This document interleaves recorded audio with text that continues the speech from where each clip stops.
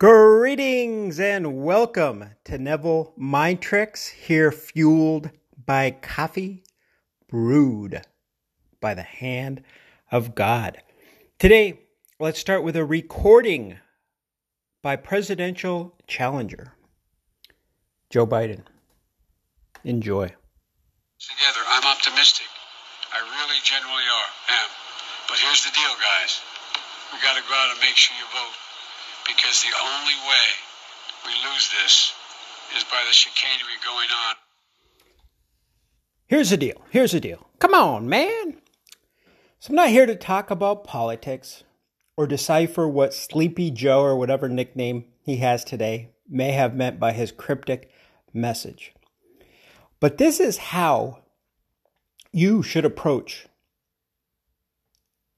obtaining all of your desires. According to Neville, in different words, the only way that your desire will not happen is because of chicanery, a lack of faith.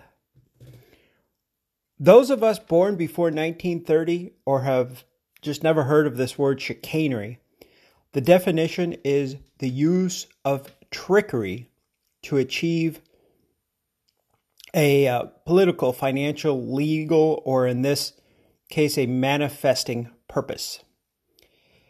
In the last podcast, we talked about the numero uno reason people fail to realize their desires is because of constant conditioning.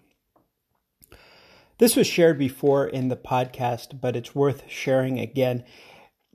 It wasn't Neville, it was somewhere else, but it was about a particular individual that was trying to manifest something into their life.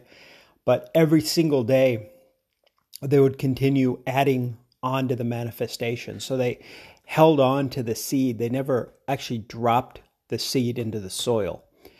And the solution was that the one thing that they were trying was in their mind so big, so grandiose, so they assigned so much importance to the thing that they wanted that they wanted it to be perfect before they could just let it go. Like that movie from 2013. Let it go. Have faith. Faith the size of a mustard seed. And then the solution in that situation was, well, you could manifest this one thing, and if you outgrow it after a certain amount of time, however long that amount of time is, that's fine. Use your knowledge to manifest something better.